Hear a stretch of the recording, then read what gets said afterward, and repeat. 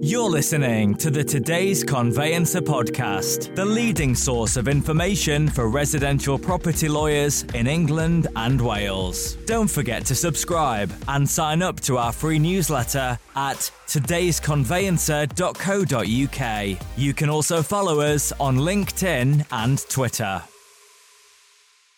Hello and welcome along to the latest Today's Conveyancer podcast. I'm delighted today to welcome David Jabari. David is CEO at conveyancing practice Move. Today we're going to be talking about your career, David. We're going to be talking about some of your predictions for 2023. And we're also going to be talking about the way in which this market has developed over the years, because I think you bring an interesting insight to proceedings given your background. But I shall let you explain a little bit more about that. Thank you very much indeed for joining the podcast. Tell us a little bit about yourself in the first instance. Tell us about who you are and what you do. Well, thanks, David. As you say, I'm CEO of Move. I wasn't a conveyancer by background. My early career was spent in the City of London.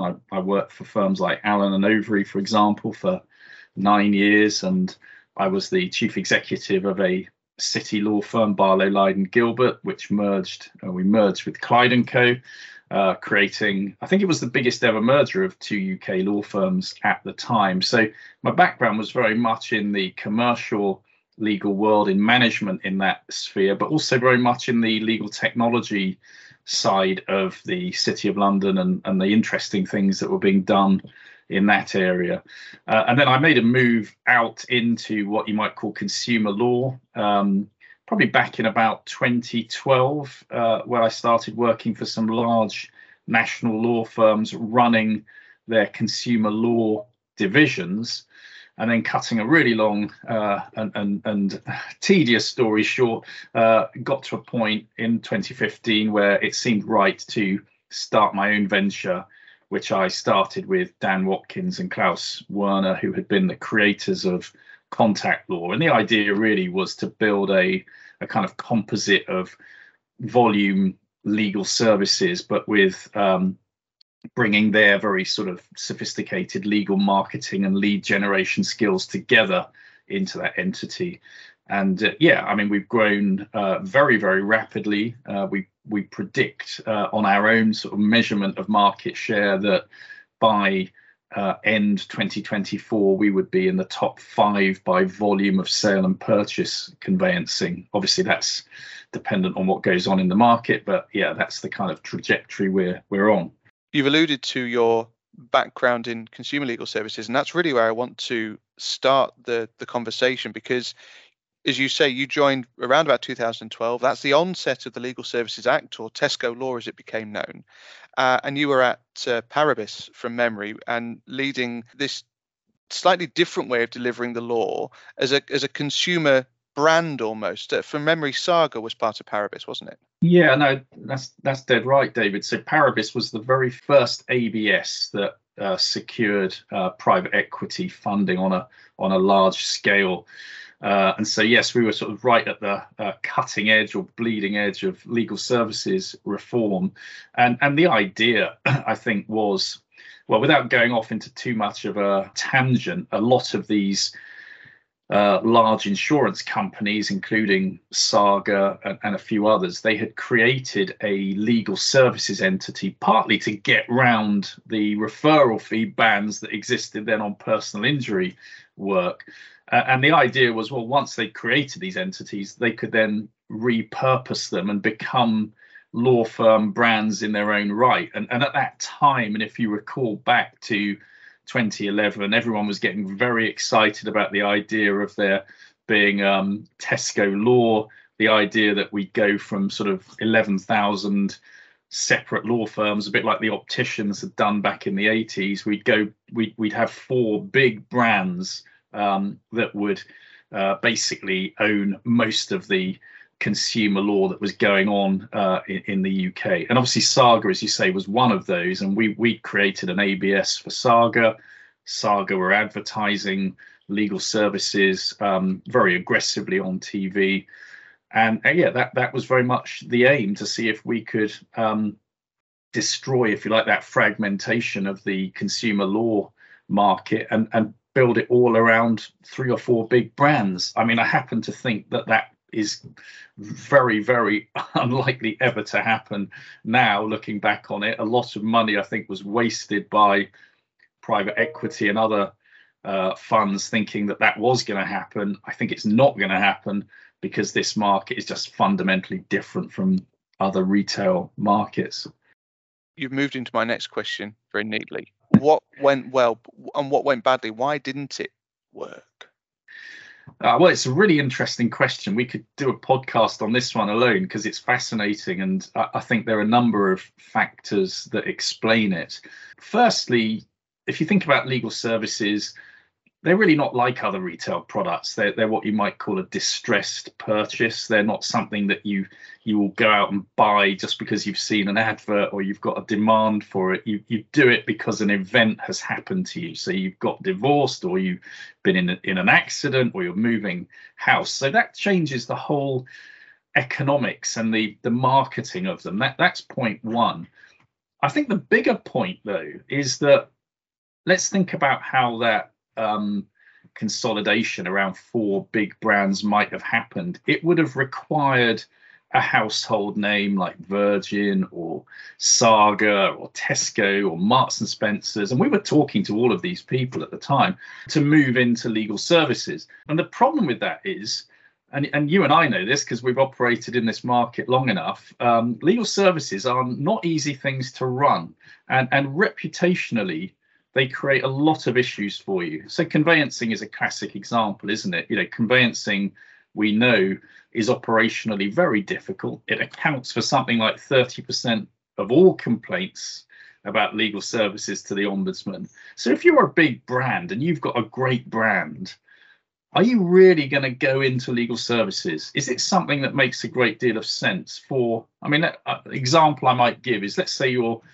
John Lewis or Waitrose, you own the Waitrose brand, you're getting probably 500 quid a month off your best customers for their shopping bill, and over the course of a year that's worth £6,000. Are you going to put that at risk to do a conveyancing transaction under the Waitrose brand or the John Lewis brand for a small 100 quid referral fee or something like that? And I think that's the key here, that the running of legal services is not something that is necessarily brand enhancing for companies that already have a good brand. And that's why I think the way this market will shape out is more that you will get people owning, if you like, sort of legal services corporations in each of these main verticals. So conveyancing, you start to see already the big players there. You'll see the same in probate.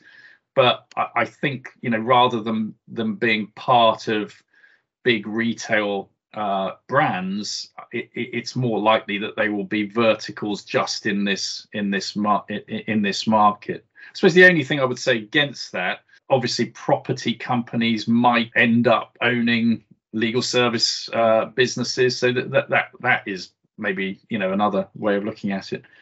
It's a fascinating subject, as you say, one for another podcast perhaps, but I think you've succinctly suggested some of the reasons why it wasn't quite a success.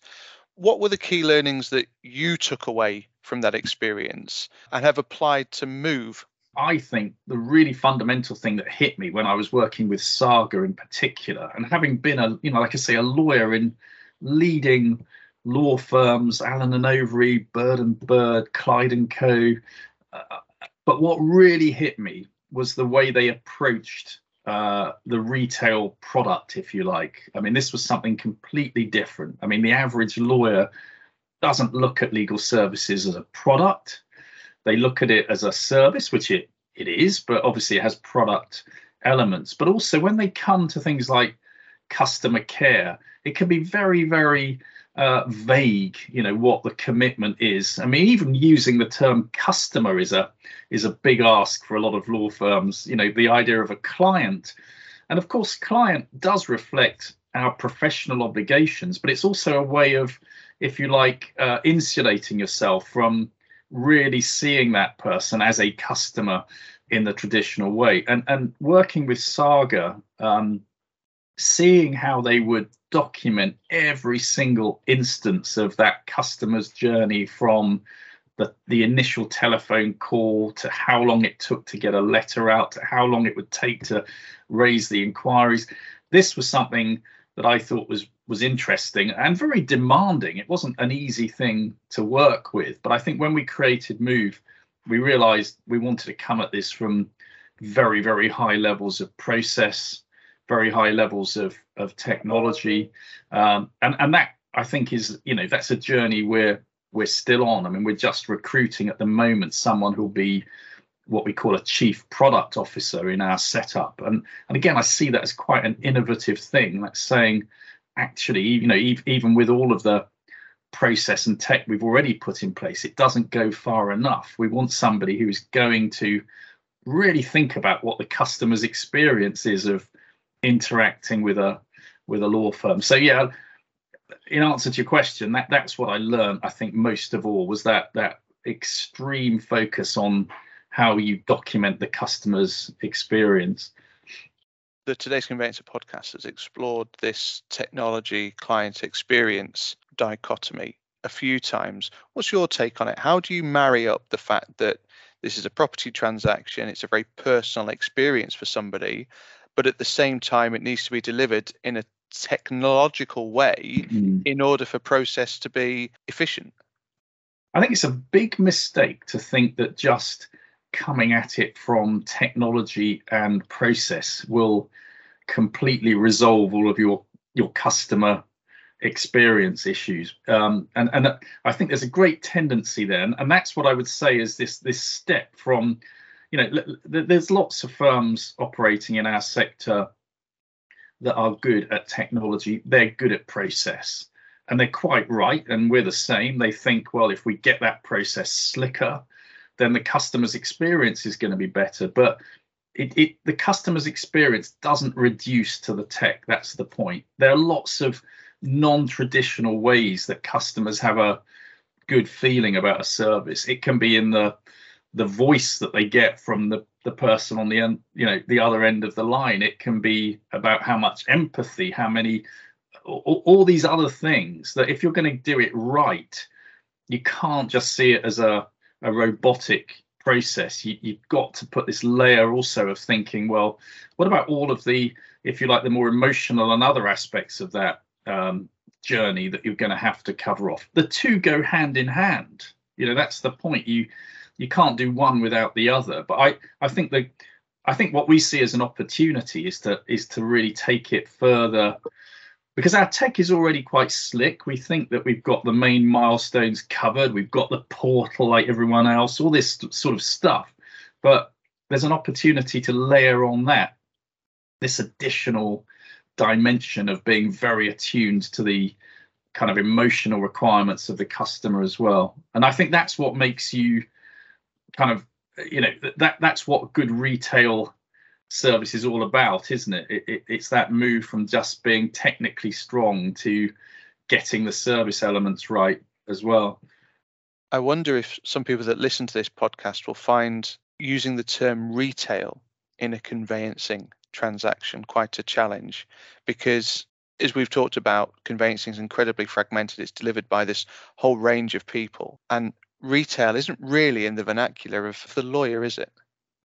No, it isn't. But my contention is that it should be. I think it's, if I look at my own career and people say, well, yeah, I've had this issue. I've had this debate with people and I get accused. You get these very sort of high-minded conveyancers taking issue with the language of retail. But I look back, I mean, I was a professor of law at one point early in my career. I worked in, some of the most demanding law firms, and so if I'm not coming at this by downgrading lawyers and legal services. I'm saying that there is a way of delivering these services in a legally competent and technically strong way. But if you're a good lawyer, whether you're a good commercial lawyer, your attunement to the customer is a kind of integral part of doing that job well. It's not about, I think where people get mistaken is they think, well, the language of retail it's either a dumbing down or it's also a sidestepping of professional standards. It's not. It's saying those things have to be given. You have to do your work to an extremely high standard, technically, professionally. But if you're good at what you do, you're also going to want to make sure that service is delivered, to the customer's satisfaction, that they go away and they feel like they want to recommend your service. I suppose the other thing I would say, David, is that apart from it just being an independently kind of good service value that good lawyers should be concerned about, just like good doctors or anyone else, they want people to, enjoy the interaction that people have with them. But also there is a market point here, isn't there? I mean, the truth is, if you look at price comparison sites, it's sort of what Richard Susskind has called unbundling of legal services. Over the last 25 years, what we have seen is that conveyancing provision has become unbundled from traditional law firm delivery. People buy it as a freestanding commodity. I'm not going to comment on whether that's right or wrong, but that's a fact. They don't think, oh, well, I'll only get my conveyancing from my traditional law firm that can also do my family law work and my other legal work. They think, no, conveyancing is a discrete product, and I'm going to go out and shop for the best combination of price and quality. And that's a fact. People can rail against it, but just look at where our work comes from. Is the Legal Services Board playing its part in that? Because it is trying to encourage this differentiation of legal services. You're now subject to price transparency rules. What's your view on what is happening there to help consumers understand better what they're buying? Oddly, given that sort of very strong consumerism that I was kind of spouting a minute ago, interestingly, I would say that, in a way that the law firms and the market are doing a good job. It seems to me they are doing a good job in terms of improving transparency. As we said a moment ago, you've got things like price comparison sites, which are holding firms. I mean, these are very demanding environments. Can you imagine the big city law firms like Freshfields and Linklaters, Allen & Overy, going on to sites like that where they're being ranked and, they're having to auction their services? That does exist actually in the insurance legal world. I remember being involved in some of those in the past, but these are very demanding things. And I must say, I'm not a great fan. I never have been. I've always been a kind of, I say enemy, but I've never been happy with the regulators. I mean, the CLC I'm kind of okay with in the conveyancing world, but I've never liked the SRA, never liked the Law Society, the LSB, and all these regulators. I feel that over what they've failed to properly estimate the amount of good work that the law firms do to improve their service and become more transparent. And I think anyone, you and I have discussed this in other fora, but the fees for conveyancing, I think we all agree, are very, very competitive. And I think it really is kind of odd to me that regulators and others are putting more downward pressure on fees when the fee levels currently are only barely sustainable. And that to me is a big issue. I'm not saying there should be any kind of organized attempt to increase fees, because of course we are in a retail market and the market will decide the fees. But I think regulators should understand that the fees chart, I mean, I've sometimes given the example when explaining it to customers that, we are charging significantly less than, say, they would pay to a plumber on a call-out basis or to their garage when they take their car in for servicing. So why are our regulators putting more and more pressure on something that can only go to a sort of, if you like, that sort of race to the bottom on fees? I sense your passion, and we'll have to have you back on the podcast to talk about that. I want to move on to technology a little bit, because you guys were recently in the press regarding the first digital remortgage, which you completed with PEXA and Coventry and Hinckley Building Society. Hinckley and Rugby Building Society. That feels like a step in the right direction.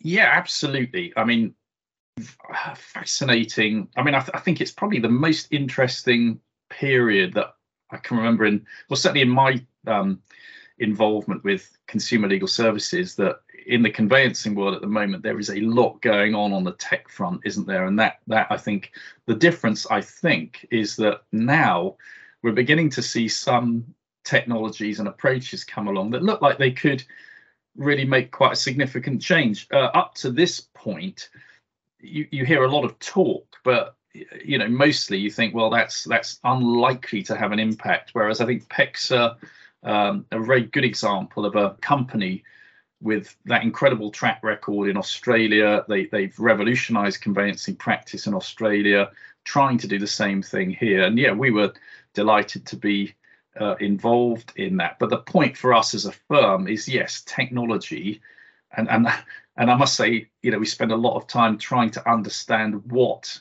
our proper technology strategy should be, but technology is at the heart of what we're trying to do and what we're trying to achieve with reform to conveyancing. The one thing I just mentioned in that, I would say the challenge for law firms is that conveyancing, despite all the talk, the heart of the process is still not very technologically sophisticated. I mean, it's still got a lot of manual, non-digital elements to it. And I think what firms have got to work out is, where do they sit on that? Are they supposed to be competing with external platform providers like PEXA, or should they be focused more on how they interoperate with those platforms? And I think that's critical, because unless you get that thing right, or that decision right, you're going to make some costly mistakes on tech. So if we had a magic wand, what would the changes that you sort of see that need to be made in the conveyancing process look like? Yeah, I would say, obviously the frustrations in conveyancing are probably, at heart still to do with the way that the process has these manual dropouts. So the fact that, you are very dependent on the conduct of the other side solicitors, you're very dependent on waiting for information to come back from third parties. So the frustration in trying to run an efficient conveyancing process is the fact that so much of the data that you're dealing with is still in this sort of non-structured, non-digital format, and it limits what you can do. So yeah, magic wand probably would be that we got a lot further down the track in digitizing some of the core information, whether it's leases and management information, that would allow us to simplify the process. And I think, yeah, that's probably where my focus would be. There's an inevitable amount of manual stuff in it, and we accept that, and the lawyers' skill in reviewing documents, that's retained. But it would certainly be good if we could systematize more of the process. So we're now in 2023. The last 2 years have been crazy, to say the least. There's lots of doom and gloom out there. What are your thoughts and predictions for what the next 12, 18, 24 months looks like for conveyancing? Well, obviously, end of 2022 was an extremely turbulent and difficult period, and one that made prediction extremely hard, because we had all of these kind of, global macroeconomic trends materializing, but we also had this very distinctive UK gloss from the famous mini budget onwards, and it was very difficult for those of us at that time planning our business plans for 2023 to work out how do we come at it. And I think the way we came at it was probably like most firms. Well, you try and work out what the worst case scenarios are, and see whether you should be taking any action to try and mitigate that. worst case scenarios, you would say, in this market, probably you have to go back to the crashes in the 90s and the global financial crash back in 2008. And I think one of the interesting things when you look at those crashes, the effect on the market, perhaps not as big as people think, so even at the worst of the 2007-2008 global financial crash, you were still looking at sort of 700,000 to 800,000 purchase transactions taking place in the UK or in England and Wales. So, our view has always been quite bullish about keeping our capacity strong and focusing on growing our market share, because as we, as you know, and people who look at this market will say, it's a very fragmented market. The top 5 or 6 law firms only have about 5 or 6% of the market. So there's always more market to go after, and I think that's been our approach. In terms of the outlook, I mean, my own take is that obviously we began to see at the end of 2022 certain factors improving, like the swap rates coming down in the mortgage market, probably the pressures on inflation subsiding a little bit. So I think what we're all hoping for, I think the first half of 2023 is going to stay very tough, but hopefully a return to something more like pre-COVID levels of business from the second half of 2023, and that's the basis on which we're going forward. Fingers crossed. Fingers crossed. I think it's fair to say that 2023 is going to be an interesting year. I'm not going to say much more than that. I'm certainly not going to make any predictions. David, it's been fantastic to have you on the podcast. Thanks so much for joining. Thank you so much, David. It's always a great pleasure to talk to you. Thank you for inviting me. The Today's Conveyancer podcast is available on your preferred podcast provider. It's also available on todaysconveyancer.co.uk. My thanks to David. Thank you for listening, and we'll see you again soon. You're listening to the Today's Conveyancer podcast, the leading source of information for residential property lawyers in England and Wales. Don't forget to subscribe and sign up to our free newsletter at todaysconveyancer.co.uk. You can also follow us on LinkedIn and Twitter.